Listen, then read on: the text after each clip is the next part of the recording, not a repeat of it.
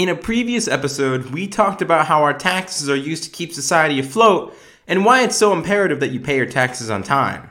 Today, we'll discuss some more details of the tax code and how you can save more money on your taxes through the power of deductions. As the tax code grew in complexity in the 20th century, the government realized that it could modify the tax code to benefit individuals who perform certain financially and socially healthy actions, like buying a home, starting a business, and saving for retirement. It was out of this idea that tax deductions were born. Tax deductions are certain tax exemptions that decrease the amount of your income that is factored into tax calculations. Basically, if you spend a portion of your money on, say, your mortgage, you can actually treat that money as though you never earned it as part of your income and avoid paying tax on that portion of your paycheck. Deductions are a powerful tool that can help you improve your financial health. The tax code allows one to take off certain costs that are incurred by specific sources, such as mortgages, business expenses, and dependents, which is a fancy word for children, and deduct them from your calculated income. Instead of having the money that you spend on these sources taxed, you can simply write it off as though this money was never paid to you in the first place. With the recent changes to the tax code, many of these deductions were lessened, with the most significant change being that home ownership deductions were greatly decreased. Another great way to get some untaxable income is to invest it into a 401k.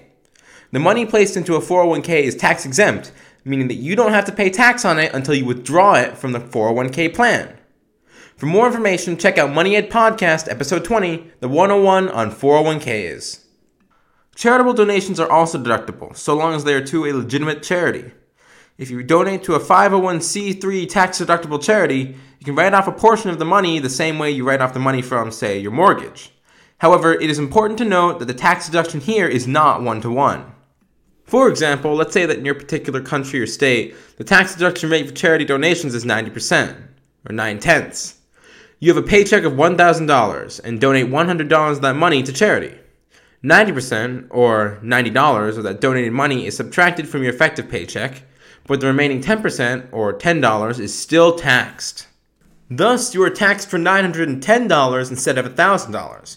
When you donate, make sure that the charity you're donating to is classified as tax deductible before you write off your donation. Check out the next episode to learn about the importance of investing in yourself. We'll discuss the idea of paying yourself first and why saving for retirement is important even at a young age. See you next episode! Thanks for listening. If you have questions, comments, or topics you'd like to have covered in future episodes, send an email to moneyedpodcast@gmail.com. Be sure to follow Money Ed on Twitter at @ed_podcast so you'll never miss an episode. This is Whitman Ochiai from Money Ed, signing off.